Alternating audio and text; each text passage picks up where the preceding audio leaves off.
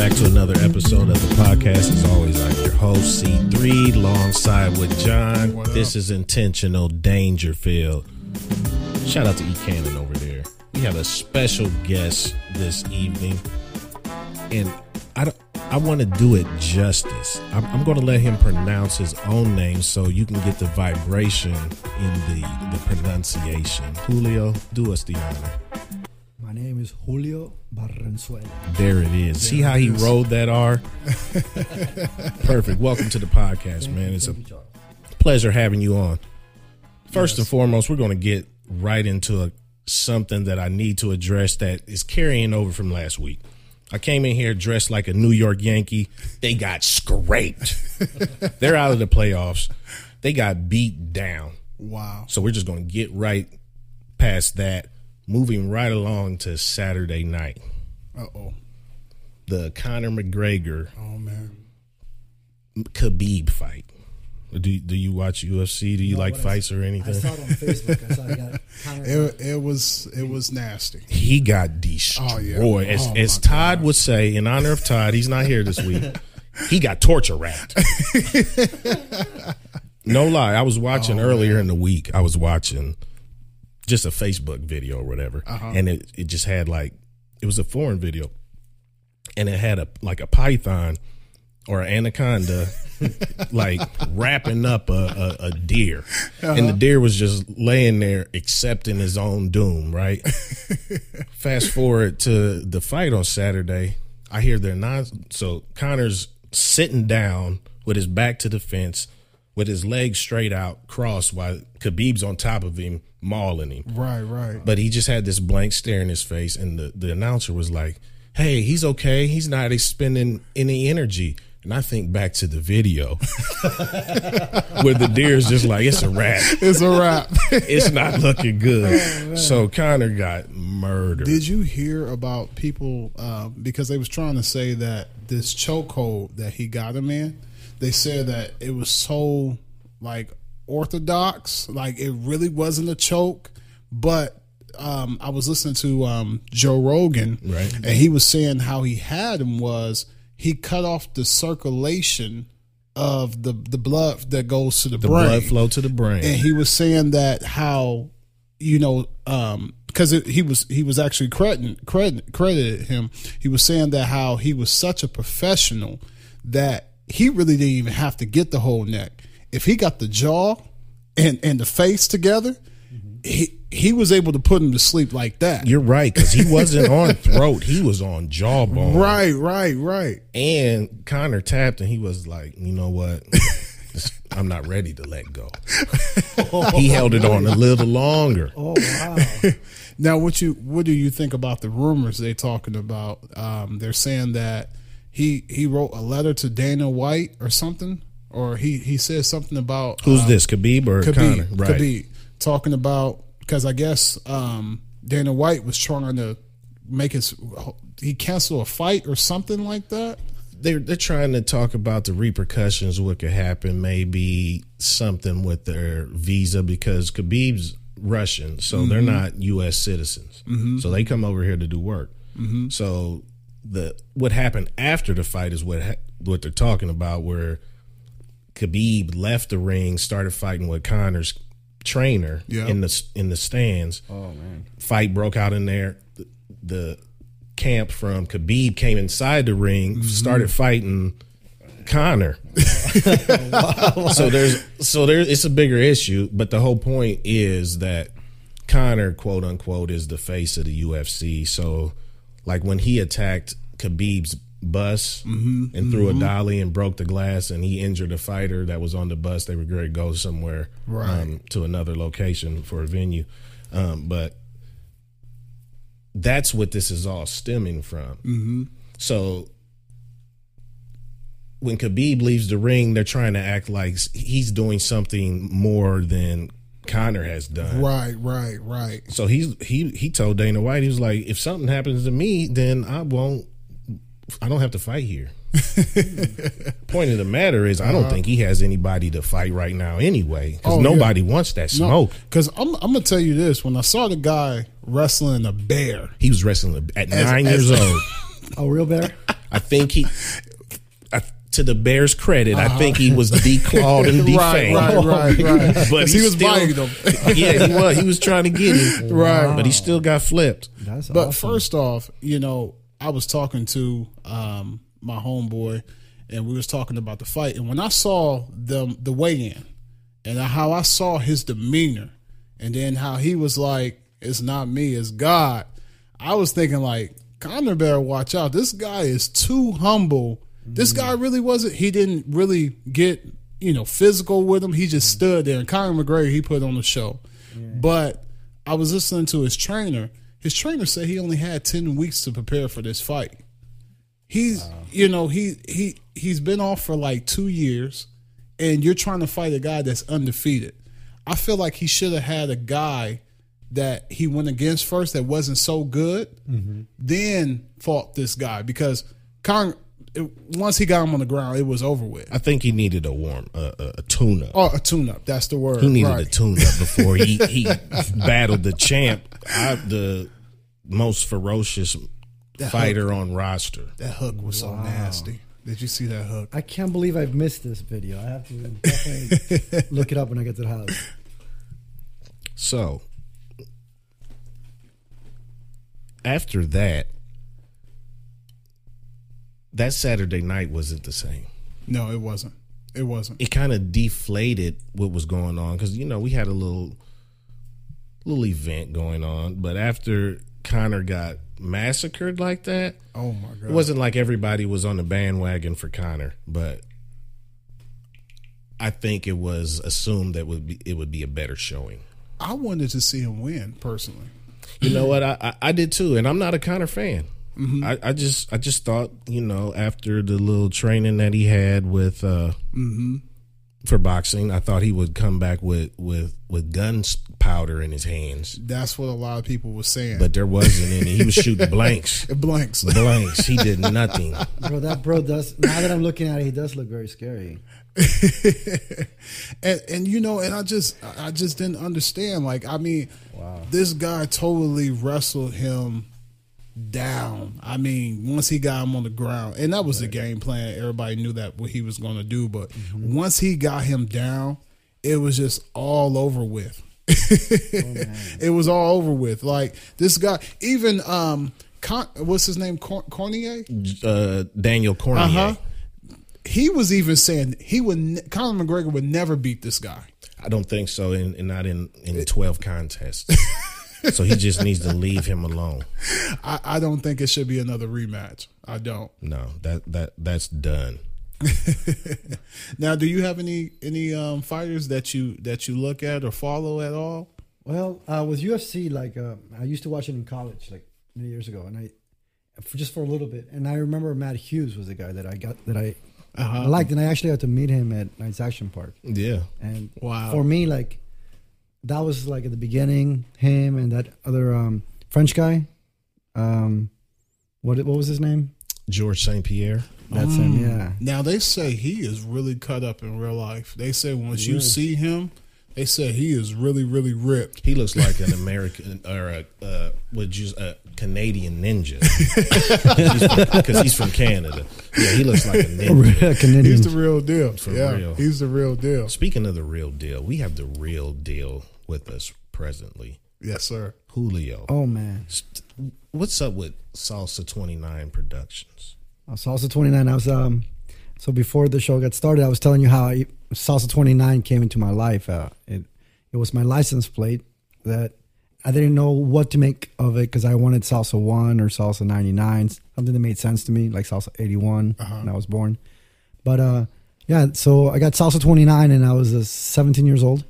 So I figured I have to wait till I'm 29 for it to make sense. And so I found myself joining the Navy. I found myself going through school. And when I turned 29, I finally said, why don't I start a company around this number? And it was my first job that I really took seriously.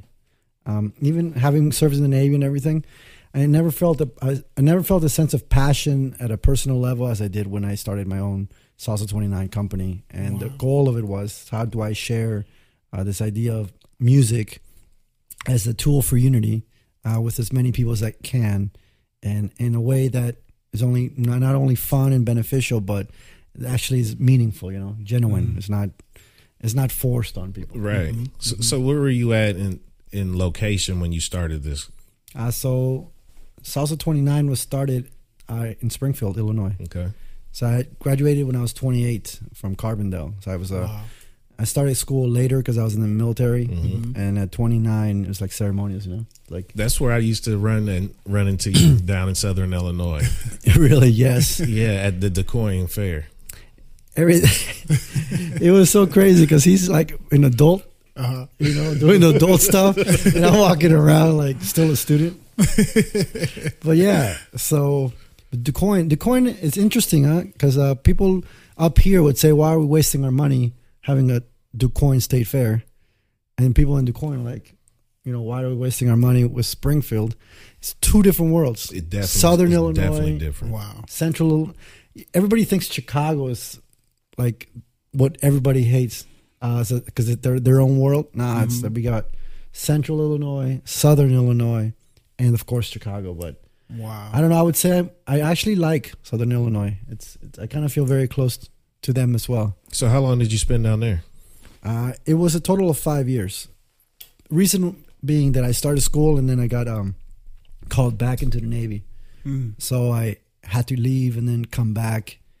And then I changed majors because I was going to be a intercultural communication specialist. That's what I would tell the girls, at least. I was studying speech comm. They're like, what does that mean? I'm like, well, it means I'm a specialist in communicating interculturally. And then I got talked into going into business, and I switched to marketing. I was like, oh, marketing. I'm going to market this idea of salsa. And if anybody out there is listening and they like and they're in this position of switching majors, all right, a warning. Marketing is fun. I enjoyed marketing, but switching your whole major for marketing, think twice, because like I only had 2 tops 3 marketing classes. Everything else was the core curriculum for business, such as statistics and algebra and finance and macroeconomics and accounting. And I'm like, I don't want any of that stuff. I wanted marketing. Like, right. So now all of a sudden I'm going from straight A's in my intercultural communication degree to like struggling with C's and, having a hard time needing tutors for math and science. And I'm like, so that's when I really had to find myself, am I getting a degree because it's going to get me a job, or am I getting a degree because I'm making myself better? So I switched, I was going to be an intercultural guy because that's what I was. And I felt like I was making myself better and my grades complimented me.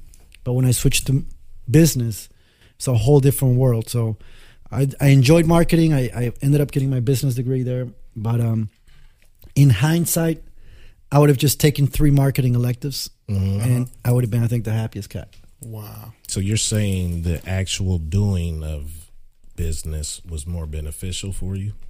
Exactly. So when I graduated, everyone expected me to be like, oh, you're a business person, you can now run your business.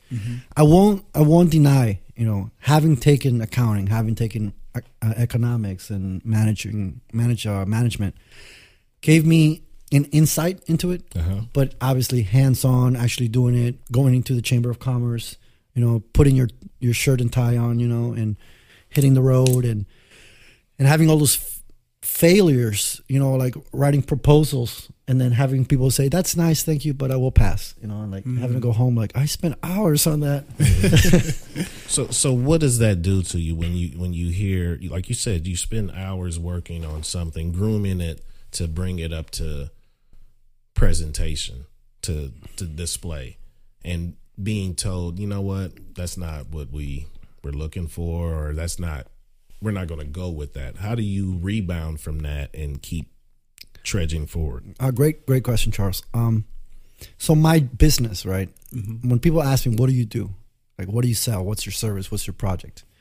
For the first few years, I had a difficult time answering because I knew that I had given myself 10 years to figure that out. I had read a book when I graduated college called Outliers by Malcolm Gladwell. And it said to become an expert, you need to spend at least 10 years doing something, 10,000 hours. Right.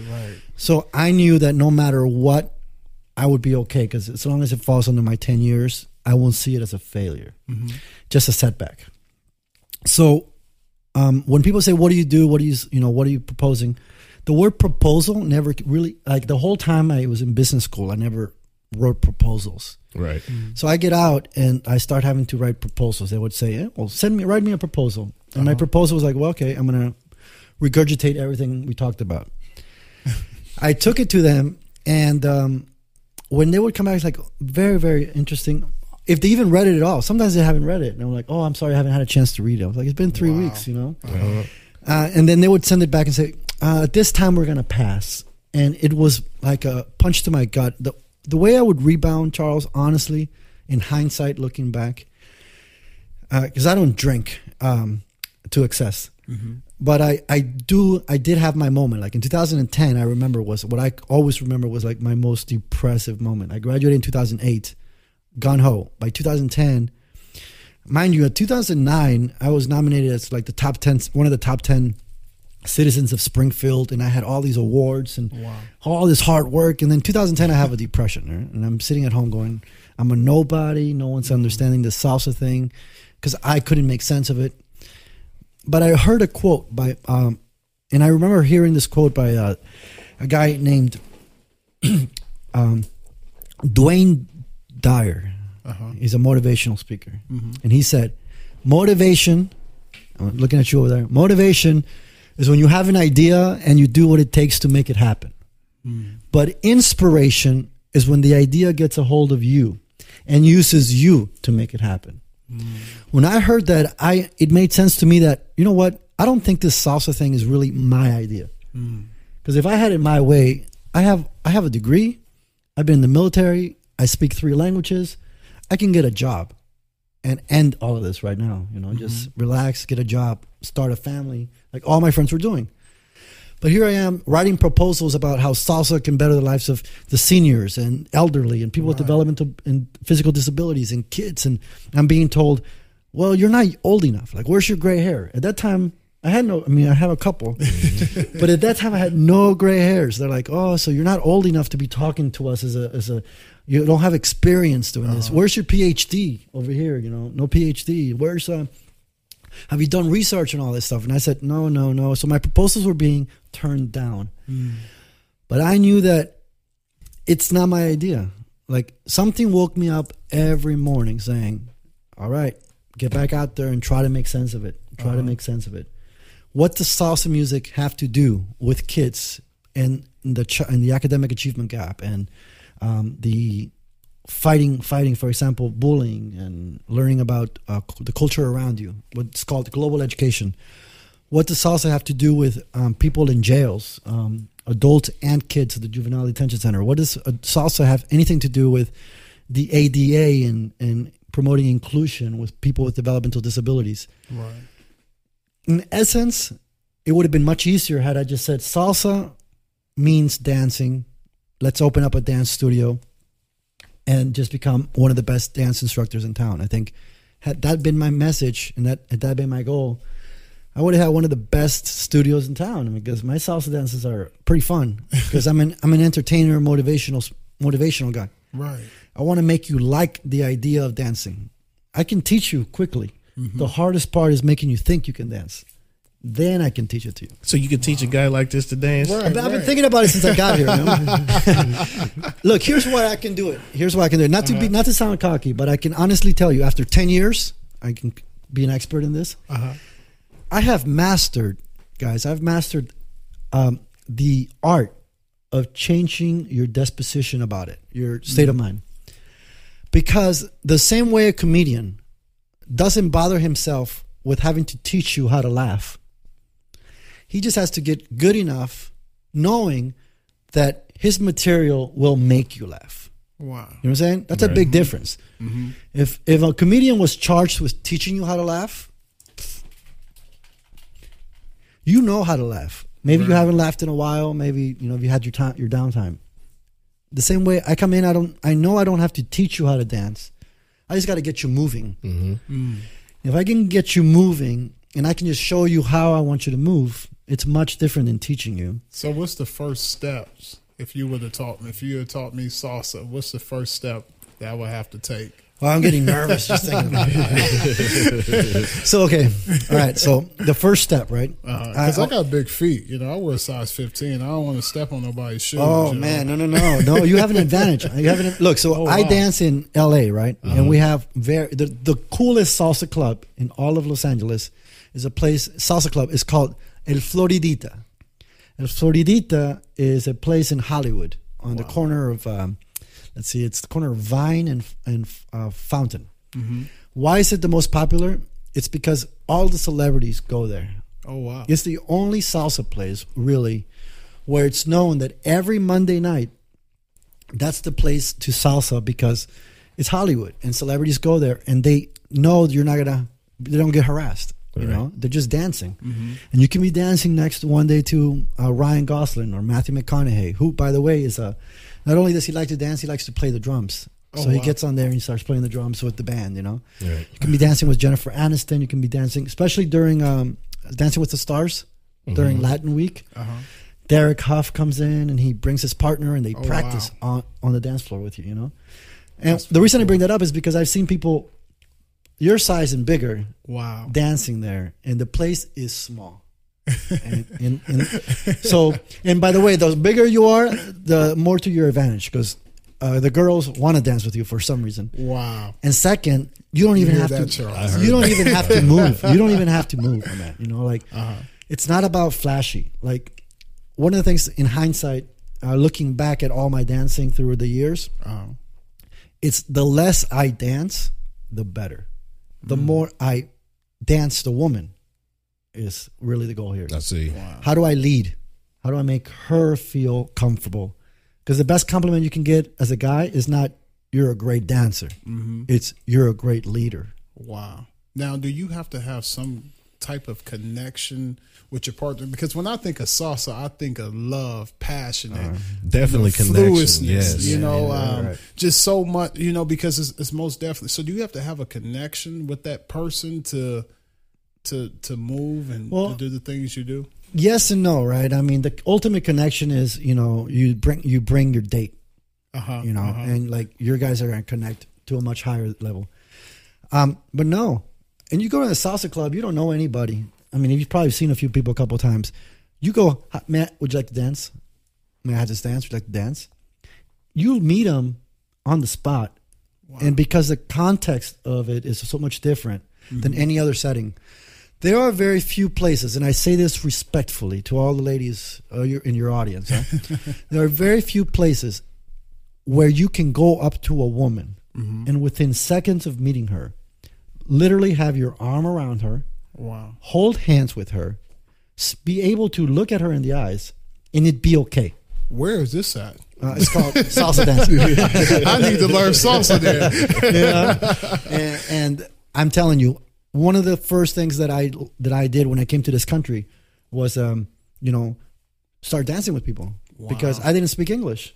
Now you have amazing energy, by the way. I can tell by your energy that you're very passionate about salsa. What made you get so passionate about this, and what drive you to really, you know, pursue this? John, great question. It's not a job. I think if it was a job, I would, you know, come 5 o'clock and say, okay, I'm done sharing this with people. It is very much, for me, a sense of justice. I see. And I had so much fun growing up in Springfield, dancing with my family, dancing, you know, watching them enjoy themselves. As I grew up, you know, 13, 14, 15, even in high school, at Lanphier High School, I couldn't for the life of me understand why aren't people also dancing and enjoying themselves, especially to Latin music. They're taking Spanish 101. They're learning how to speak the language, right? But they're not also enjoying. You know, the point of learning how to understand Spanish to me was so you can understand the song, so you can dance, and you can. So when I joined the Navy, it made sense to me. When I joined the Navy, I was all of a sudden in Russia, Romania, Bulgaria, Ukraine, France. I was living in Italy. We went to Korea, Singapore, Hong Kong, Dubai. Next thing you know, my salsa dancing that in Springfield, Illinois was between me and my family. It was what was introducing me to women around the world. They didn't have to speak Russian, Romanian, Bulgarian, Ukraine. I just danced and I was making friends, and I would introduce my friends to their friends. And I said, this thing is amazing. Like, people talk about music bringing people together. This is literally happening. So when I came back from the Navy and I started school, I got really, really excited. I wanted to make it my whole career in studying. How does this music, bring people together? And I started to own it. I felt a responsibility that, everyone talks about the contributions of the Latino community in the political context. I was wanting to just share the contributions of the Latino music in America and make it non-political, make it more about just being happy with each other and enjoying the moment. Wow. Yeah. I think that's amazing because, I don't understand any of the language that the song is playing, but I can connect with it in such a way where I like that, you know, and I can feel myself, I can see myself, okay, if I'm learning salsa, I can see myself dancing to that. And it's just amazing how another culture can come together and connect with anybody, and you don't even have to speak the language. Piggybacking off of that, what is the mind state being able to jump from place to place and still keep your identity and then present that to people? Because as you were saying, you came to this country. Where did you come from? I came from Peru, Lima, Peru. Okay. So at what age? I was turning 9. Right. So turning 9, that's a very pivotal point in one's life. You're coming of age where you're getting awareness of what's kind of going on. So you're coming from Peru did you come to Springfield? Springfield, Illinois. How was that? It was you call about, cultural shock. So I thought I was properly trained to come to this country. They gave me the Toys R Us catalog. So I was like, that's what I want. When I get there, I want this, I want that. But I had no idea. And what you guys take for granted, to me, was like, wow. For example, my mom and I, we arrived in the Abraham Lincoln Airport. So right off the bat, we got out, we started driving to where we were staying, my aunt's house, and I started seeing mailboxes. And I'd never seen mailboxes before. Wow. Like these little boxes outside the house. Like, that looks pretty cool. Right. And I didn't have the concept of the mailman opening it up. And another thing was Little Caesar's Pizza. Yeah. And pizza. Yeah. That was the first thing we had that day. Pizza. Did you like it? I really like, to this day. Pizza. Pizza. And that was probably one of my first words, because I didn't have a lot of English classes. Right. And I tell you, I was fortunate. I arrived in June 6, 1990. It was a 7:30 p.m. flight from Chicago. And so I didn't speak English, but I got here during the summer. So I had all summer, I had a tutor who was preparing me to start school. And I was going to start 5th grade in my country, but they told me I would have to start 4th grade because I didn't speak English. And right off the bat, I was like, oh man, I'm behind and all those things. So I wanted to make up for it. So I really studied English. I'm telling you, I was going, 1, 2, 3, 4, 5, 6, 7, 8, 9, 10. I was saying, A-E-I-O-U. I was saying black, white, orange. I was learning everything I could. So I started school at Wilcox Elementary in the north side of town. And I remember, going, wow, I'm getting this. And people are saying hi. And I'm saying, hey, that means hola. So everything was going great until we had our first fire drill. And the teacher said, okay, class, we're going to have our first fire drill today. When the fire alarm goes off, we're all going to stand up and go outside. Okay? Does everyone understand? And she looked at me and I nodded. Yes, I understand. Right. She goes, Well, at 2:00 that afternoon, all the kids start getting up except for me, guys. I'm sitting there and the teacher's goes, oh no, you said you understood. I'm so embarrassed. There was a girl named Jamie Burley. Jamie Burley. She was cute. I liked her. But she was still disappointed. You know? The thing is, I was so confused. The teacher said, I thought you understood. What are you doing? I said, I understand. You said when the alarm goes off to get up. She goes, the alarm is going off. I said, no, the alarm is going on. When it goes off, I can't hear it. You was taking it literally. Yeah, I mean, how else was I supposed to take it? Right. Exactly. She goes, oh no, Julio. When the alarm is going off, it means it's on. I was like, what? Came home that day, told my mom, let's pack it up, you know? I don't think I want to get this. Yeah, but no, but here I am. I stuck with it. And it's something that I take with me in all of my travels, in all my dancing instructions and dancing. There was a time where I did learn English, right? 4th grade, 5th grade. But I didn't feel like I was an English speaker. If you can try to suspend this. Yeah, I see. I felt like I was faking it. I mean, I knew what to say, but I felt fake, pretending to speak your language. And I couldn't see myself as someone who just spoke like everybody else.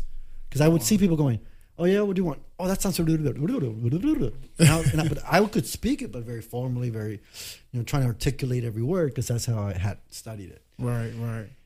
But man, I think it would be around 7th grade, from 4th grade to 7th grade, when we actually had, I don't know if you remember at Washington. Did you ever go to Washington Middle School? Yeah.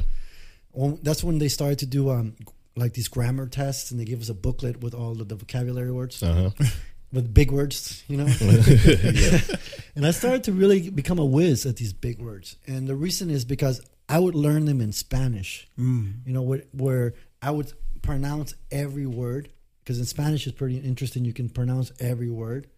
And that way, when I had to spell it, I just recall it back. So I always get a perfect score on the spelling of these words. Wow. And also I was learning big words. They say that, I would say by the time I was done with 7th grade, I spoke better English than most of the kids around me. Wow. And so I've never gone back from that. In fact, I don't want to, but as I continue with my education, they throw more words and more words at you. Like, oh, no more. Now, what age was you when you started dancing? So, good question, man. Jeez. Hey. Look, dancing as a solo dancer, 7, back in Peru, 6 with my family. In high school, dancing. But dancing with a partner, which is what I call dancing, I was 19. 19. I was in Italy. I went dancing. I left the boat. I was stationed overseas. I went to a place called Camelot's in Italy to dance. And I was dancing with this girl. I was, shaking my shoulders, doing all that. Thinking this girl's going to go, oh my God, you're an amazing dancer. Like I was telling you, there's the best compliment is not you're a great dancer, is you lead well. And I didn't lead it. At that time, I didn't spin girls. Heck, I didn't even put my arm around the girl. I was just always dancing by myself. So you was Kobe Bryant. So she left me on the dance floor. She said, you don't know how to dance. And she left me there. And wow. I was like, what? So I ended up taking classes with a friend. He taught me what's the ultimate. It's a 1, 2, 3, 5, 6, 7. And that's the language of salsa. By the way, it's your first thing that I would teach you is 1, 2, 3, 5, 6, 7. Now, do you have a favorite song that you would dance to or like? Or? Yeah, what's your go-to? What's my go-to? Oh, when it comes to salsa? Man, it's so many. Oh my gosh, I can't believe I answered it that way. For me, there's a salsa song that says, it's called Sin Salsa No Hay Paraíso. Without salsa, there's no paradise. It's by El Gran Combo from Puerto Rico. And that song it's just all the beat and the speed, and I always request it every time I go into a club, and I think the DJ just has to almost say, "Hey, thanks," because you actually get people dancing to that song. Wow! Sin salsa, without salsa, there's no paradise, and I believe that. Second close would be a song called "Salsa es mi energía." Salsa is my energy, sung by a Japanese guy from a Japanese band. Wow. Where nobody spoke Spanish. They only sung it. Wow. And he pulled it off. That's deep. Yeah. They're one of the best bands of the 90s. Wow. Yeah. All the interviews, they had to have a translator because they didn't speak Spanish. Now, it's so funny because I never heard a bad salsa song. Like, I never been like, oh, I don't like that. Like, every salsa song I heard, I enjoy, even though I don't know the words. Have you ever heard a bad salsa song before where you was just like... yeah. Look, like, so one of the things that has happened for me in the past few years is, because I've studied, one of the things that I've studied, like, is human nature, like when it comes to Latin music and salsa. There are two things happening. There's salsa music, and then there's salsa dancing. And you have to separate those sometimes. There's salsa music, and then there's salsa dancing. Some people like the music, and they don't dance. Some people like to salsa dance. They really don't care much for the music. Wow. That's why you can watch Dancing with the Stars. When they say, next up is the salsa, and they're dancing Beyonce, you're like, what the heck? They're dancing the salsa steps to any song. Wow. You know, because most of the songs have that 12 beat, you know, and you can still go 1, 2, 3, 4, 5, 6, 7, 8, 9, 10, 11, 12. So I appreciate both. I like salsa music and salsa dancing. What that means is I'll dance and sing at the same time. Oh, wow. And if the lyrics are not clicking with me, I don't want to dance it. I see. You know what I'm saying? Yes. The beat could be good, but if the lyrics are just like, I'll pass. Wow. Because I have to enjoy what I'm dancing because I understand it. Right. And I wanted to test the theory out that if you could understand what's going on, would you dance it? Because you said you like every song, because I'm assuming you probably don't understand what they're saying. I don't. So, for example, I'll play for you a song here, and maybe you can play it for your people in the computer. I started to take songs that you would probably know, and all they did was change it to be salsa. Oh, wow. And being able to do that gives me the opportunity to see how people react, and not react based on the salsa dancing, but how they react based on the salsa music. So where's this song? Right here. Pretty deep. I see that theory. Tell me. Here's what the salsa instruction would be like. If you're learning how to salsa and I say 1, 2, 3, 5, 6, 7, this is what you would hear, right?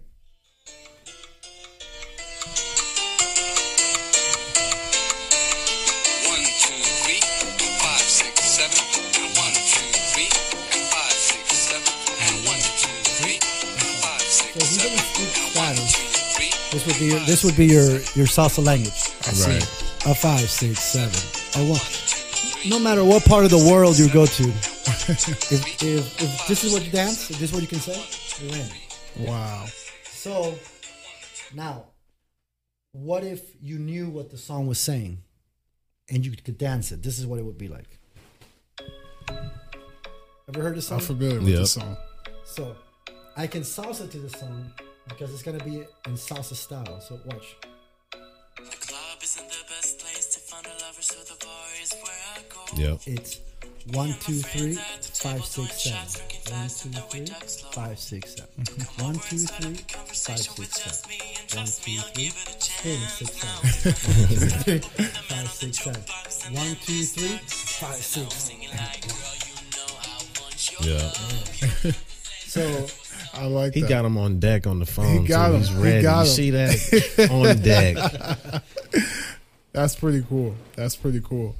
Man, so how did you make it out to LA? So not to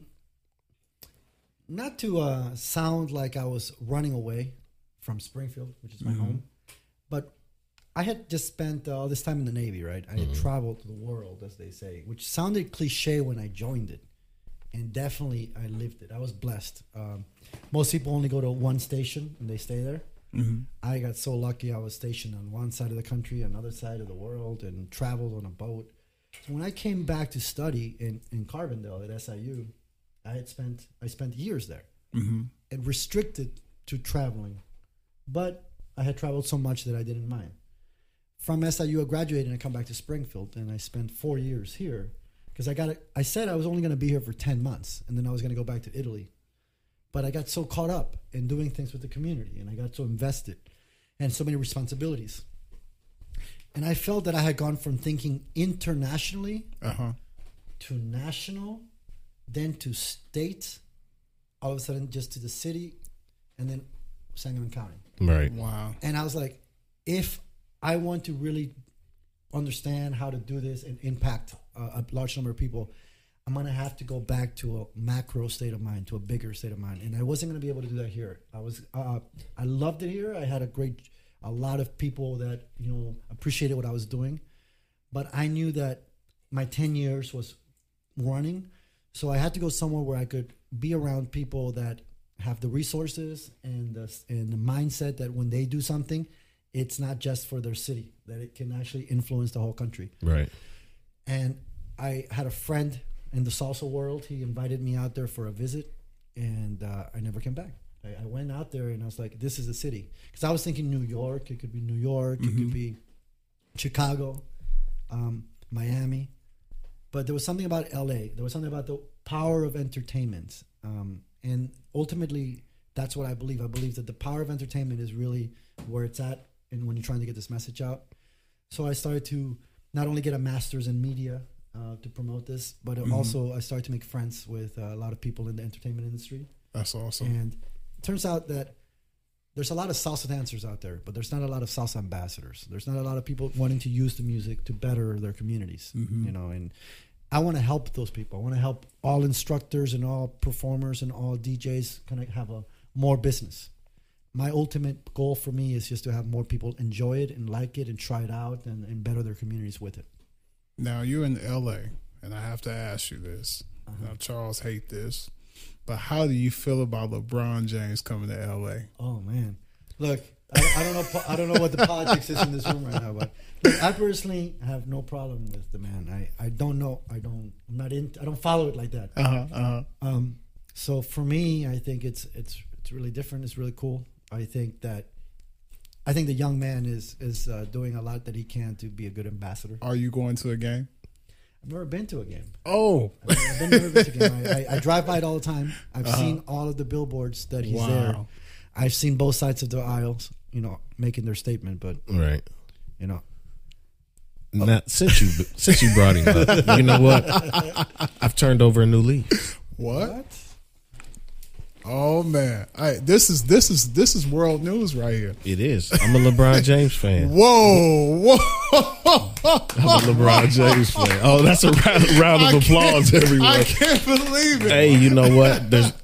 What made you? I gotta ask you what made. First of all, I've never been a LeBron James hater intentionally. I might have sounded like that, coming off sounding like that, but it's just his fan base. But I'm beyond all that because Kobe's my favorite player. Oh yeah, so most definitely. I'm guilty by association being a Laker fan before I was a Golden State fan. I hear you. Now I have something to root for as a Laker fan. Welcome aboard. We welcome you. I appreciate it. You know what? I'm gonna switch hats. I'm gonna take the hat off. I'm gonna put the Laker hat on. That's good. In honor of Julio and LeBron, I'm gonna put the Laker hat on. Let's do it. that's great. Hey, that's what's up. But is Andre listening to this? You know what? He understands. We've put on for Dre long enough. And okay. If he knows what's good, this probably might be his last year in Golden State. It's crazy. I used to think LA was like the hardcore fan, because I see it all the time, and people were really all about the Lakers. But I get a chance to go to Oakland a lot to do visits, and even the Chinese restaurants have all their Washington's. Their Warriors all over the walls, like in Chinatown. You're like, oh my gosh, everybody's all about it. I heard it's a different atmosphere in the Bay Area. The buses, all the street buses, they have like they're wrapped Gold with Warriors. Yeah, Gold Warriors. They love them out there. Even before the. I was going to say, when they went on it's hard not to love somebody's on the run. But they have diehard fans. Like, them fans, you can't tell them nothing. And then they love E40, and E40 love the Warriors. For real. I love it. Getting back to some more business talk. What are some difficulties that you faced trying to start your business? Well, I think On a serious note, you know how you've heard people say, follow your dreams? Yeah. And I think that's really good advice, but that's just half the advice. Break that down. What does that mean to you? Follow your dreams is, to me, the easy part. You know, you do some work with it. Like, what am I good at? You know, what am I naturally gifted at? There's emotional intelligence theories out there that says you're all naturally born with one gift, intelligence. Like Mozart was no Einstein. Einstein was no Mozart. They're both geniuses. So if you do what you're naturally good at and you actually like it, then you're on a good path, right? That's following your dream. For me, especially around 2010, like I was telling you, it went from following your dreams to protecting your dreams. Protecting your dreams from reality, from your family members who only want the best for you, from the economy, from girlfriends, from, you know, whoever is relying on you. That's the hard part, because you have to then balance, are you being irresponsible in wanting to follow your dreams or not, you know? Right. And so for me, it was delayed gratification to the max. Like, you know, how long do I not want to have a house? Go in deeper for that, because I when I speak to people about business, and like you said, going for your dreams, a lot of the sentiment is instant gratification. We're a society that's built on speed, instant gratification. If you went back to the computers that I started the internet on, you wouldn't even use them. How do you keep that in mind, but kind of flip the switch and get what you need done? Okay, so I think had I started off with a product to sell, I think it would have been a different game for me. Had it taken me 10 years to sell a product, I think around year 4, I probably could have made some adjustments to my sales tactic. So you had to turn what you knew and what you believed in into an actual product? Exactly. So I had no product or service really to start off with, because it's very intangible. Right. What are you selling? I'm selling happiness. What are you selling? I'm selling connection. What are you selling? What are you teaching? I'm not teaching you anything. Like all of these things that I say to you now with confidence. Right. When I said it then, they're like, this kid doesn't know what he's even selling, let alone be able to hand me a proposal, et cetera, et cetera. So I had a lot of people really rooting for me and wanting to help me, but they just couldn't make sense of what I was trying to sell them. So they didn't know how to help me. I'll give you an example. I would call a nursing home and said, "Hi, my name is Julio. I wanted to know if I could come in and do some salsa with your residents." And they'll be like, "Are you talking about cooking?" "Oh, no. I mean salsa dancing with your residents." Right. Salsa dancing with the I'm sorry, young man. Our residents are old, and you know, I will not put them in a position where they may get hurt. But I do thank you for calling. Click. Wow. All right. Maybe I started that off wrong, right? So how do I say it? So I make another call like, "Hi, good afternoon. My name is Julio. May I speak to the activity department?" "Yes." "I wanted to share with you, I have a program that I want to put on where I get residents, dancing." "Oh, our residents don't dance." "Oh, I know. But it's about dancing in your chairs. It's about enjoying just music." So I had to, by default, create a program that would make sense to them. But at the same time I was doing that with the seniors, I was also trying to go to schools. And I would have to create a whole pitch for them. "What are you trying to do? Why do you want to come to the schools?" "Well, I want to get kids to be active and moving physically, and I want them to enjoy, what Latin music is about." "Well, do you have a brochure?" And at the time I didn't have a brochure. So I have 3, 4, 5 different brochures. My message is all over the map chart. Who is Julio? Who is he? And then I would always get asked, "Who's your target market? Right. What is this?" And I'm just like, and I would get pissed off, honestly. I would be like, why do I? Because I studied marketing. So don't talk to me about segmenting my market. I know it. But I also know that toilet paper is something that everybody can use. Right. You know what I'm saying? So I'm trying to sell something that everybody can use. Right. I don't know what it's called. One day I'll figure it out, I used to say to myself, but let me just try it. So I did many things for free. I did many things by just default. I would go in thinking I'm going to do something, And it turned out to be a whole different thing. Wow. And I would run with it. And like, you know, I would go in there wanting to teach them how to dance, let's say. And there's a place called Petersburg, Illinois. There's a nursing home called Sunny Acres. And I went there and I wanted to teach them how to dance as seniors, right? And talking, you know how obviously I like to talk. So I was like, ma'am, there's this dance called salsa, and it goes 1, 2, 3, 5, 6, 7. But don't confuse it with the cha-cha-cha, which is step and cha-cha-cha. So, you know, this lady calls me to her wheelchair. She goes, young man, less talking, more dancing, baby. Yeah, that's He was good. putting on the show. So I'm like, oh, shoot. You know, like, why am I even trying to teach? So teaching was scratched off my list. It was just dance, baby. Just enjoy it. So to kind of answer your question, I think for me, it's been the struggle and staying consistent has been, had I known that my product, because I look at it now and say, you know, what I'm really trying to sell is enjoy the moment as you're able. Mm-hmm. The minute you hear that Julio's coming, one of you is going to be excited. The other one is going to be freaked out because, oh my God, I don't dance. Oh, it's just, all whatever internal and external. Right. I'm coming, and I know that. Because I'm a motivational presenter. Mm-hmm. I'm really looking to make you comfortable. Like I was telling John, like my first thing that I would do is not teach you. It would be to put you in a state of mind where you're like, oh, maybe I can do this. And the way I would do that is by acknowledging that you look very comfortable in that chair. And who am I to come to your home and make you feel uncomfortable? And I know motivational speakers go around saying, you need to step out of your comfort zone because everything good happens outside of that comfort zone. Hey, half the group is down with that message. The other group, me included, I didn't play sports like that.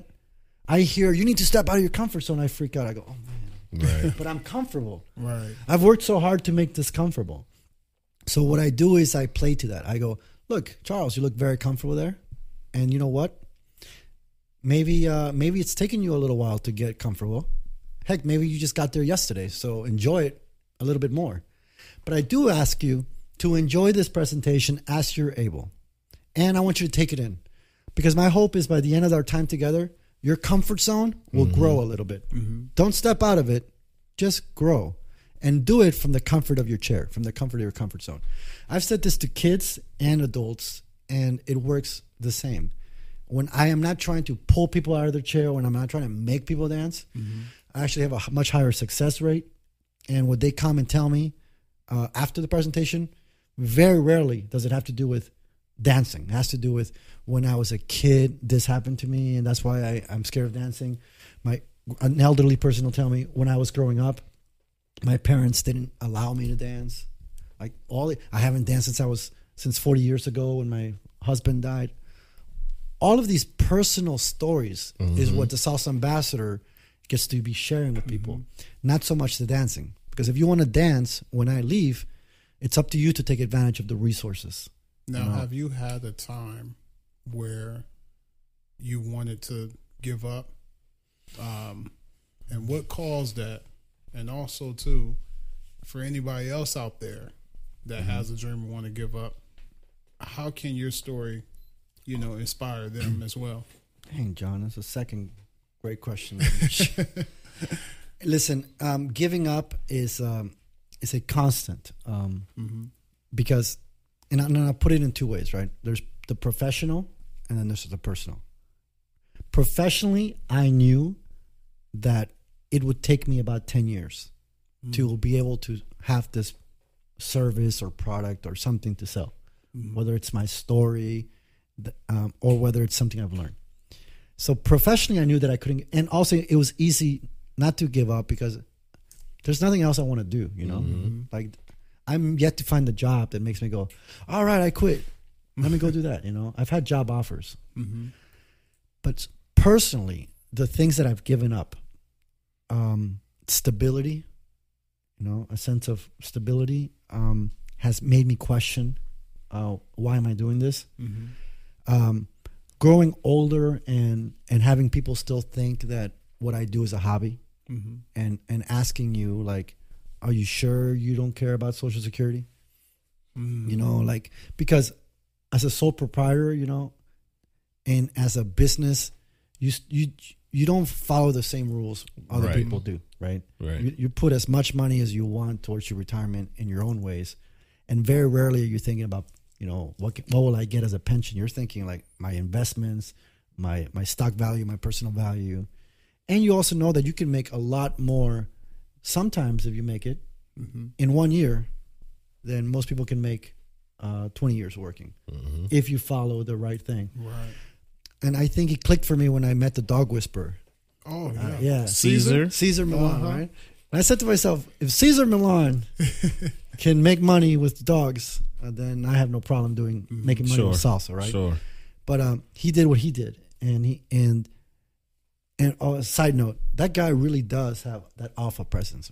Does he? I was walking to You the felt gym. it when he I was did? walking to LA Fitness, and I saw him cleaning his window in his apartment because he had his apartment right there by Universal Studios. Wow. I'm like, oh my gosh, because my friend had told me that he lived in the area, and here I am walking. I see him. I'm like, and just like a guy who doesn't care, walks up, knocks on the door. He opens, and I'm like, That's crazy. and I'm like, hello, and he's like, hello, and his presence, obviously, like, you know, you've got the celebrity factor, you know, that celebrity shock, but even then, you could feel like his confidence, and then to add to it, the little doggies come out. He's like, he looks at it, he's like, hey. And the dog's like, he was so cool. He invited me to see his in his garage. He had pictures of his pit bull that, you know, really meant a lot to him. And I did. It was the first time, because up to then I was taking pictures with celebrities, but when I met him, I did something that I've continued to this day, which is I told him, you know, Cesar, normally I'd ask you for a picture because, you know, for Facebook, but I'm not going to. I just want to, you know, enjoy this moment with you, and I hope we meet again. And he said, I appreciate that, you know. Yeah. And I said, and from that moment, I started to think to myself, you know, I don't want to just meet these celebrities, right? I want to work with them. I want to collaborate with them. I want to be able to take what I'm doing to the next level and be seen as an equal.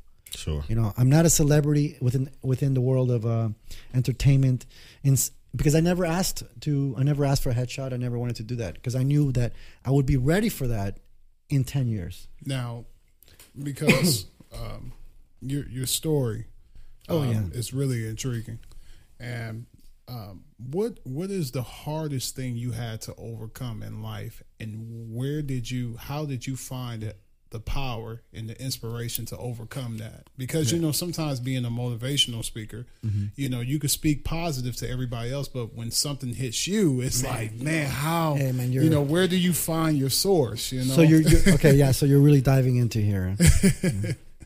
So look, it is very much true. Like you're either motivating people, you're either encouraging others, but who motivates you, right? Right.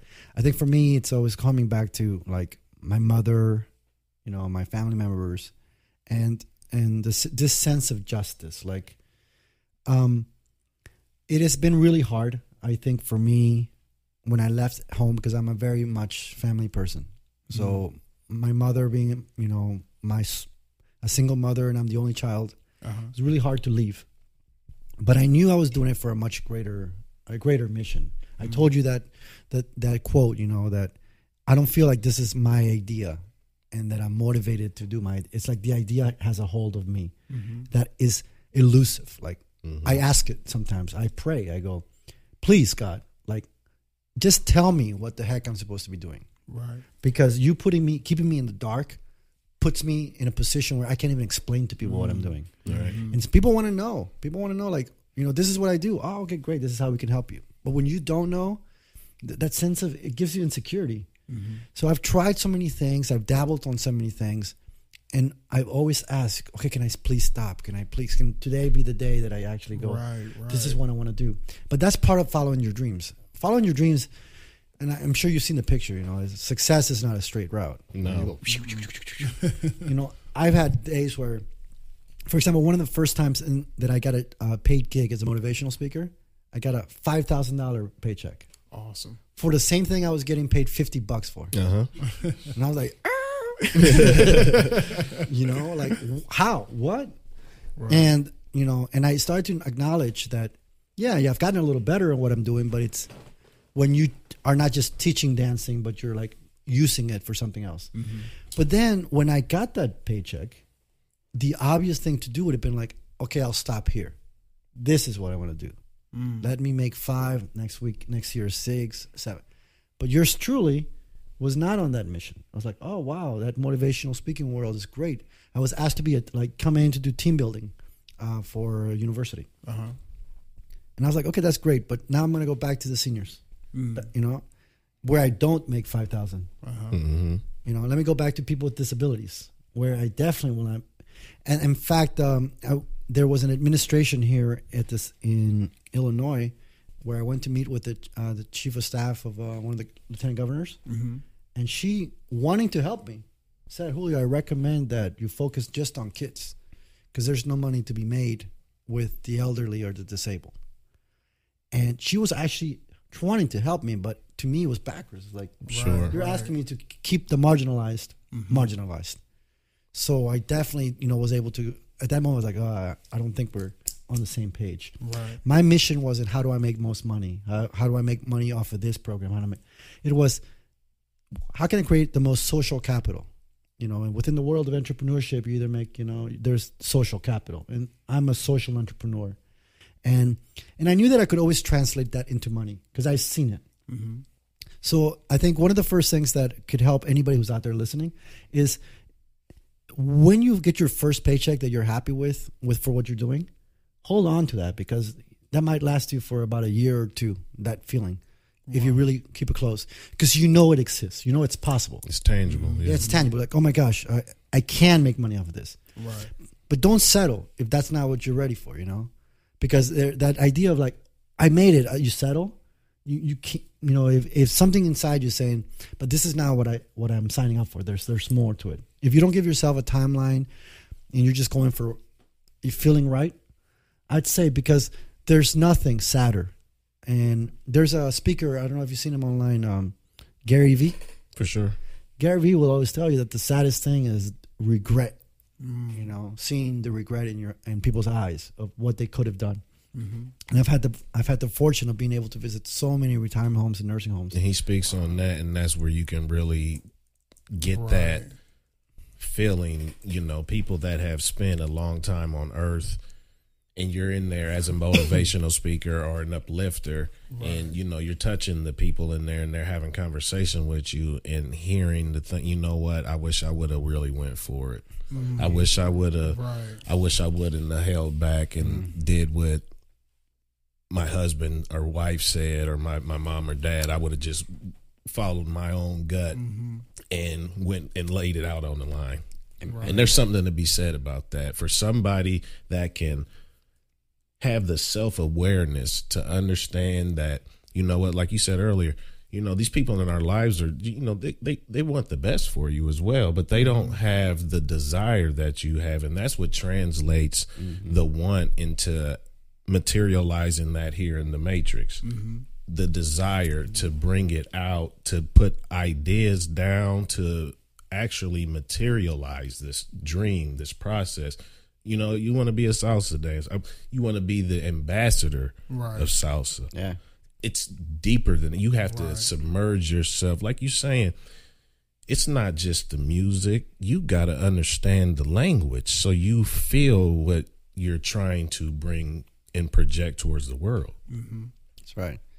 Charles, I think if I had some advice for Julio 10 years ago, it would be like, you know, it's okay that you don't know, because I was so pressured to somewhat know, and I held myself to that standard. You know Hannibal Buress, the comedian. So Hannibal was we went to school at pretty much the same time at Carbondale. Carbondale, right? Because one of my first activities that I went to was a comedy show, and he was the president of the comedy club, and but he dropped out of school. And then I didn't see him for many years until I saw him on Jimmy Kimmel. And then I was like, oh, man, that's cool. So I reached out to him on Facebook. And I kind of spoke to him just briefly on, like, you know, some advice on what he's doing. And he's really the one that put it in my head, this idea of like, you know, a comedian doesn't teach anybody anything. He just makes you do it. He doesn't teach you how to laugh. At that time, I was really pushed to come up with so many structured, you know, things that, you know, what is it that you're doing with salsa, and how can it be replicated? How can it be replicated by our staff members? And where's the sustainability, and how can we bring it to scale, and all these things that at that time I was like, wow, all I'm trying to do is make people just enjoy and dance and feel good. And I think that's important. But if I have to teach it to others, how do you do it? A comedian can't teach you his jokes. Right. You know? Because it's not as funny. And if he tells you his jokes twice, it's not as funny. It's not. So he just has to tell it to you one time, get you happy, and then you go off and continue being happy. That's valuable. So for me, the salsa ambassador held himself to such a high standard that it was never enough. Even when I knew that I could walk into any retirement home and just, you know, make people just feel good and get out and participate. That was it. When I went with kids and I made kids appreciate their education, that wasn't like, well, what is the ultimate here? And I mean, I would say it'd probably take me in the next 10 years to even actually clarify it, but I can tell you with confidence that it's okay for me to not have to justify anything that I was asked to do 10 years ago. All I'm trying to get people to understand is that life is short. If you're lucky, you'll be old. Ability is temporary. Shake it while you still can. Shake it, but don't break it. You know. Today I was at Lincoln Land Community College doing a presentation, right? And we had some of the students there. And of course, when you're 18, 19, 20, like you're either too cool for school or, and look, I've gotten that out of my system, right? This idea that if they're not dancing, I'm not doing a good job. Like that used to be my problem, but not anymore. Because now I'm thinking, oh man, I'll see you in 60 years, you know, when you're in your wheelchair and it's too late. But I did something very interesting today that I want to share with you guys. I played them a song at 19 that I had only reserved for people in their 80s and 90s. Because I didn't think it would click the same way. That song comes about because 10 years ago, I played a song to seniors thinking that what song can I play for seniors that will make them feel good, right? Not just that music is good, but what song with the lyrics will make them go, you know what? I feel really good about myself, and thank you for playing that. So I thought I found the right song, and that song was Frank Sinatra's I Did It My Way. And I did it my way. I was like, man, if you're a senior sitting there going, shoot, you know, I lived my life, I did it my way. I downloaded the song and I pushed play after I introduced myself and told them, I dedicate this song to all of you. Well, hey, you guys know how that song begins? How's it go? The first lines of that song, and now the end is near. Oh, no. Oh, man.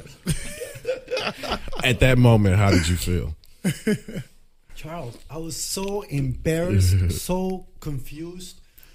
I was, you know, those moments where you're so hot, you know, everything your ears kind of clog up, and you're like, and I'm hoping that this thing ends, and it just takes forever for him to get to the part where he goes, "I did it my way." Yeah, you know, I felt that by the end of the song, like they were all gonna boo me out of there. Like, thanks for reminding us, man. You know, the angel of death. But I played it, and I saw some heads nod, you know, and some people go, yeah. And they clapped, and I was like, I'm sorry. I said that. I said, I'm sorry. I didn't mean to, you know, remind you guys that the end is near. But so I kind of played it off and never played it again for 10 years. I started playing it last week here in Springfield as a way of saying, you know what, I'm going to redeem myself. Because the confidence that I have now that I didn't have then is where I can look at seniors and go, you know what? Ladies and gentlemen, if today was to be the last day of our lives, can you look back and say, you know what? No regrets. I did it my way. And there's nothing taboo about acknowledging that life can end like that. Right. For you or me. You know? So it's a celebration of everything we've done, and as a thank you for your contributions to Springfield, both from your professional and social lives. I'd like to dedicate this song to you. I played it with that introduction instead of "I'd like to dedicate the song to you," thinking that, you know, I just straight up front told him. I played it, tears, Wow, singing, just thank you, young man. Thank you, young man. wow. And I was like, wow, you know, that's a song that's powerful because of the words obviously saying, you know, I've gone through every highway. Regrets, I've had a few, but then again, too few to mention. Right. So I played this song for these kids at Lincoln Land today, you know, and said, hey, kids, I know you're only 19, but if you were to look back at your life today, could you relate to these lyrics? So I played it on the screen, and I sat back and watched. Man, none of them cried, but you had this sense of, They accept it. yeah. And I think it's something to think about. Like, you know, every day I think we should, I mean, in meditation, Sure. acknowledge what we've done and not just wait for our obituary, you know, acknowledge and be grateful and be thankful and set up goals for, you know, the future that you can look back and that's what the Salsa Ambassador does, but with music, with Latin music. Totally agree. He's the angel of death. You said a couple things that were very interesting in that last sentence to me. You said goals and meditation. Do you write down goals? Do you meditate? Yes. Do you merge the two together? My monkey doesn't settle enough to do two things at one time. Got you. But I barely get him to stop dancing. Because I got my monkey dances. Yep. But listen, meditation I took up because when I came back from the military, I had worked for the chaplain. So I was working with all the different religions. Mm-hmm. And I found that all religions had within themselves, you know, the spirituality that was good. You took the message that most religions around the world have. You have a very spiritual life. So there's this church here in Springfield, is the Unitarian Universalist congregation. And what they do is, in the congregation, they have people from all the different faiths. Catholic, Jewish, Buddhists, and Islam. And one of the things that I started to do when I went there was starting to appreciate the practice of Buddhism, especially to my friend Linda. And I really appreciated this one thing that actually made me become a practitioner. It was that the Buddha inside all of us has no problems, only questions. The Buddha has no problems, only questions. So where we always have, I have this problem, I got this problem, your internal Buddha just sees it as a question. And if you practiced going, I have this question, then there will always be an answer. And you shift this negativity from it. Because it's just your spirit is just enjoying everything as is. There's no negative or positive. And that has shifted for me a lot of what would I consider stress problems, you know, like, I got this problem, what am I going to do? Because then that book came out, The Secret. Right. And, you know, this whole idea of, you know, attracting problems. There's a quote by Mother Teresa that says, don't invite me to an anti-war rally. But if you have a pro-peace rally, I'll go. I see. So you empower what you want. You don't fight what you don't. You know, kind of the end result is somewhat the same, but you acknowledge. And so for me, writing down goals as well as taking time for myself to sit down and breathe is almost as important as my daily dancing. It's, 80% of your health is your quality of life. And if really? you don't, that's very interesting and important. SIU School of Medicine doctors will tell you, like, we've got the 20% down. Like, we'll give you all the medicine you need. That 80% of your health is out of our hands. Like, what are you doing activity-wise for your physical, mental, and emotional health? And you get to spread the message for your work. Yes, I do. You keep saying interesting things that make me think of other things. Are you an ordained minister? Hey, so this weekend I got I got ordained last year. How was that? Well, I got asked by a friend of mine to officiate his wedding. So I had seen it on How I Met Your Mother. Monica did it. So I was like, hey, if that's true, I would like to do it. Again, I worked with the chaplains in the military. Right. I'm very much a person that believes in spirituality and in the union and communion. So the Universal Life Church offers the opportunity for people to get ordained, and they give you all the credentials necessary, and they give you the training, and then you add your own spice to it. Right. So I do salsa weddings. Really? Yeah. I add a little bit of Latin music to it for my friend. So I've done 3 weddings this weekend. This past weekend was my 3rd one. And this was interesting because it was my aunt who is Peruvian. So I have a Peruvian family in the audience. Her husband is French. So we have the French audience. And the guests are from the U.S. Wow. So it was a trilingual language script, For sure. Et vous, voulez poser mon... And then So French is your third language? So Lanphier High School was trying to teach me French, and I was like, why? There's no French speakers here. Right. I was just getting in trouble. And just tais-toi is all I said, which means shut up. Tais-toi. Next thing you know, I joined the Navy after high school. Not even a year later from graduation, I was in Toulon, France, going, bonjour. So when I went to college, motivation is really what can change everything. At Lanphier High School, I wasn't the smartest kid on the block, right? I was detention. When they would say homeroom, it was my joke that I would just go to detention for homeroom. But it was because I was a rebellious kid, etc.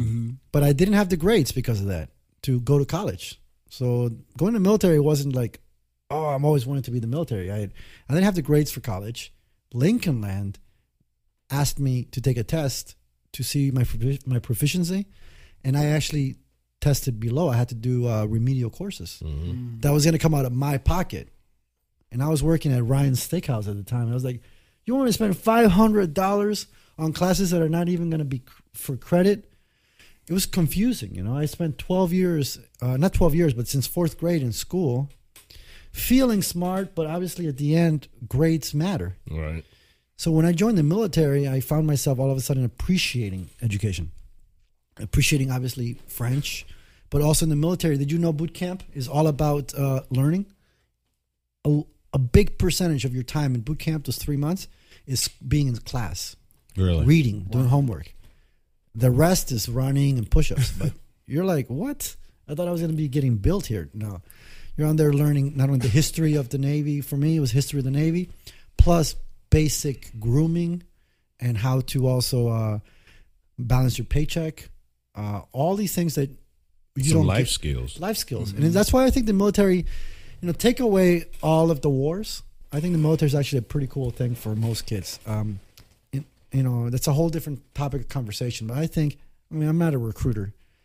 But I think in 1999, when I joined, it was a great thing for people like me because when I got out, I appreciated and I had a respect for education, family, the law, hierarchy, order, cleanliness. I graduated boot camp thanking God that I could walk on any side of the road that I chose. Because in boot camp you can't. You walk on this side of the street when you're going that way, on this side. So when you graduate, you're like, oh my God, I can walk on any side of the street again. And I can talk and walk at the same time. Yeah. So when you're humbled like that, guess what grades I was getting in college? Straight A's. Right. And it's like, wow, look, Lanphier High School, look, I'm a straight A student now, Right. And I would have never had that chance to prove that to myself or anybody had it not been for the military. Wow. And I think that's the disservice that sometimes we do in school because they just see how you're performing then And any action that's taken, oh, you should go to Lawrence or you should go to Douglas. Maybe school's not for you, and you drop out. Your trajectory in life just takes a whole different route, you know? It does. That's deep. Man, it's hard to follow what you've just said for the last 40 to 50 minutes. Julio, it was great running into you in the capacity that I did.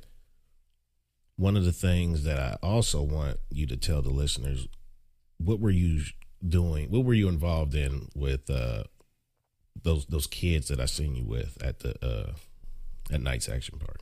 Oh yeah, so they're I've through Salsa, I've got a chance to meet a lot of people who do business in Illinois, in Springfield. So I myself was this business owner. And one of those first people that I met, and a good friend he became, was Doug Knight from Night's Action Park. And these kids are developers for a game. Wow. And one of the things that I wanted to do, and we're in the early stages of it, obviously, but it's don't give away too much for them. Right, Just shed a little light, because I think I want you to shed this light because, like you said, this is Springfield, and I want people to be able to transcend their mind outside of this town. Go ahead. So what I saw was, being in Los Angeles, seeing people come from all over the world to Universal Studios and Walt Disney and Disneyland. I started to question, like, what makes Disneyland? What makes Universal Studios and Warner Brothers Studios? And it's because you feel like you're in either the movie when you're there, or you're meeting characters from your childhood, like in Disney. Right. The rides are not all that, like right. a little teapot that goes around. that's like the fairgrounds. Right. But it's the teapots from the movie, So coming back to Springfield all the time and going to Night's Action Park, I always talk to my friend Doug about, like, are people still growing up with that sense of, like, Night's Action Park being something from their childhood? And you have all these new kids growing up. Like, do they have that connection that I grew up with to the Knights, to Shanghai Willie? And how can we enhance that? And how can we make it a more adaptable experience, being now that we're in the digital age? So I was one day walking through the park, and I saw the map of the park, and I said, that looks like a video game to me. And from there, developed this whole talk about, how do we make it where next summer, when you go to the park, you'll actually be able to say, man, not only am I in a park that's fun, but I'm in the video game that I was playing, or that my kid was playing. And so that's really where we're at right now. And that's pretty cool. I want to make it where kids feel like they're meeting people, or they're meeting characters that they're growing up with. The same way you would go to, Mickey Mouse. And for me, it's personal, because when people go to Six Flags, you have all your reasons, like, oh, it's bigger and there's Daffy out there and Bugs Bunny, but let's stay local. Let's support our local businesses. Let's really, not a lot of towns have an awesome landmark, and so this is something I want to do, and probably within the next 6 months we'll be able to share, I think, details that are just going to blow your mind. And I'd love to have those 3 kids come here. Those 3 chairs. For sure. Because they are Lincoln Land products. Wow. These are we had a meeting today with them, actually. I'm an alum. Yeah, and they said that the game development program is one of the best. That they blew their mind, everything they were able to learn, and based on that, we're putting their talents to do this. This is going to be something for it's going to benefit the whole community. And I'm very proud, and I can't be more happy that it's them. Amazing. There's that genuine, when you meet somebody that wants to do business with you, and you can tell that they're passionate about it. It's not just about making a buck out of it. You want to help them. You want to work with them, Right. And you met those kids there. I actually gave them a tour of the whole park. They're like, oh my God, I'm playing this game. And Charles was practicing his swing. Yeah, and I appreciate what you've done for me, and to give you the report. My first at bat was a 3-run home run. All right, bravo, man. Yes, it was. Yes, It was gone. Yes, So that's what's up. He not to throw him under the bus, but he was concerned that he wouldn't be able to do that. Yeah, I needed to be able to do that. Yeah, And I showed up and I performed. So that was what's up. With the help of you, is there anything that you want to let the listeners know? Anything that you want to inform us about? Well, yeah. So twofold, right? At a personal level, I hope anybody listening in Springfield has the opportunity to do Latin dancing. I think whether it's going to salsa nights, I think La Fiesta on Stevenson Drive is going to have like a Halloween party on October 27th. So it's a salsa night. They have it at least once a month. So try it at least once, go out there and try it. They have salsa lessons and things. There's instructors in town like Ron and Paula, Pat Lideker, They may be a different style, but they are what we have right now. And if there's anybody out there listening that does know how to salsa and wants to teach, we need you, Start a class, let us know about it. I come to town every so often, but not enough to be consistent for a class. And the second thing I leave you with is I've spent the past 10 years really wanting to get better at what I do and by default making people's lives better. And I hope that if you're out there thinking about what you're doing, that you see it that way as well. As you're out there getting better yourself, you're also making other people's lives better. And so take community service and flip it on its head. The first time I heard the word community service, it didn't have a positive relationship. It was the judge telling me, right, Julio, you can't drive without a license. Community service. And I'm sure there's people out there that have that relationship with the word community service. But to me, it's about sharing your talent, sharing your passion, sharing your time with people who are not as fortunate as you are physically, mentally, or emotionally. So if you have the time and the opportunity to play a video game with residents in retirement homes, just call them up and say, hi, my name is so-and-so. I'd like to spend an hour playing video games with the residents. Watch the response. They're going to be, oh my gosh, because they do have that opportunity able to happen. If you like podcasting, for example, something like this, I'm sure there are after-school programs of kids who have amazing stories and they want to learn how to do what you're doing. They just don't have the resources available to them, whether it's financial resources or time resources. There are people with developmental disabilities, and for example, at the Hope School, who, if you treat them with the same dignity and respect that you would treat anybody else, then you would give them the same opportunity to salsa. And I went there and I said, I wanted salsa with them, and I spent years dancing salsa with a group of students at Hope School. And when I left to LA, this one kid gives me a drawing.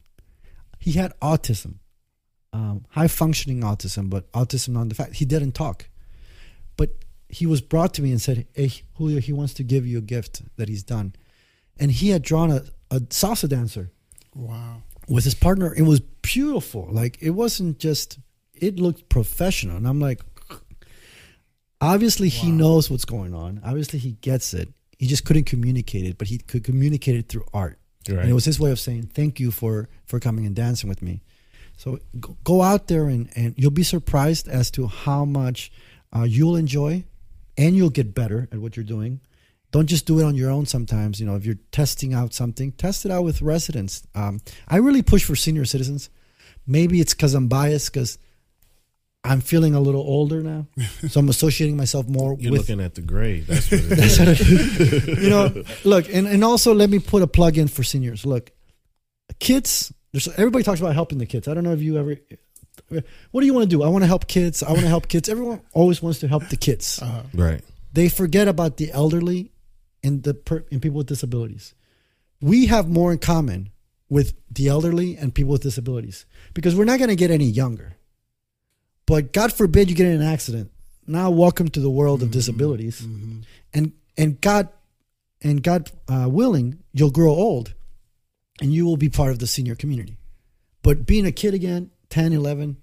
So you have more. And I would say if you had to put your money in stock as to where do you want more to happen, put more stock in activities for seniors. Because we have all these activities for college students. We have keep kids excited, keep kids off the streets. Yeah, but what about a senior citizen? You know what I'm saying? Where's their activities? Where's their pizza Friday?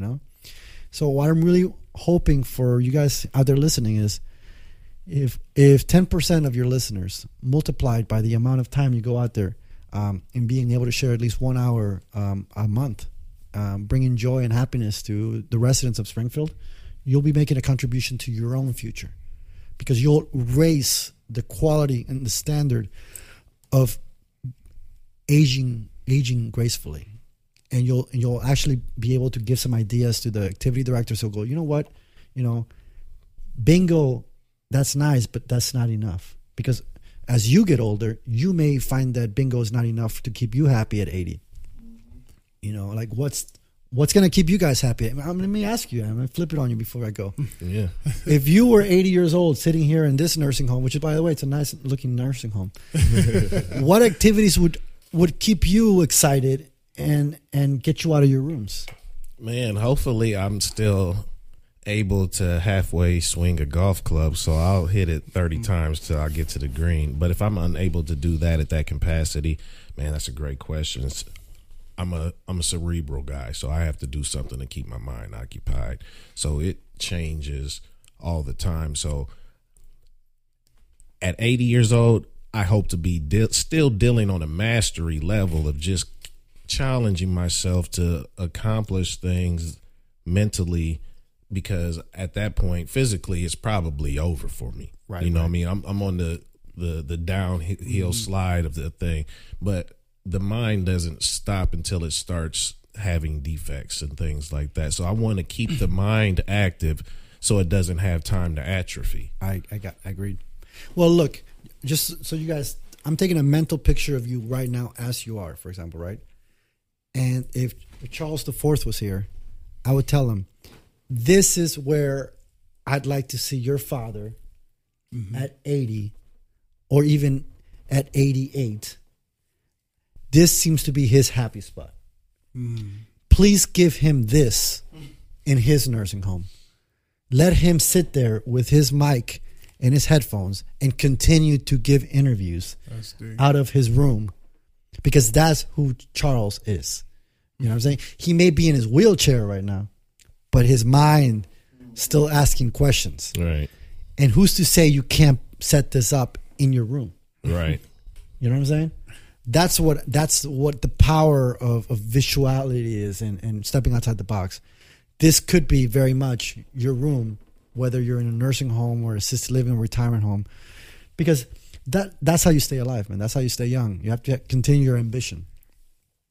Like I saw how excited you got about all this. If you lose that, that's deep. And Johnny, let me flip it real quick to you, man. 88. What are you doing? I just want to be in great shape. Just have my mind right. If I'm able to talk and still walk and still lift 525 pounds, I would be happy with myself. But realistic, I just want to be happy. I just want to see my family do well. If I have kids, I want to see them do well. I just want to live life and just be happy. And knowing that I left this world being great, and people knew me as a positive person that inspired a lot of lives. There we go, Johnny. Johnny did it his way. He did it his way. Very powerful words, Julio. Thank you. Yes. Very powerful words. Where can people that are the listeners follow you or hear your message further? So I'm currently on Facebook under my own name, Julio Barrenzuela. Spell that for me. That's Julio, Julio, and Barrenzuela spelled B as in boy, ARRENZUELA.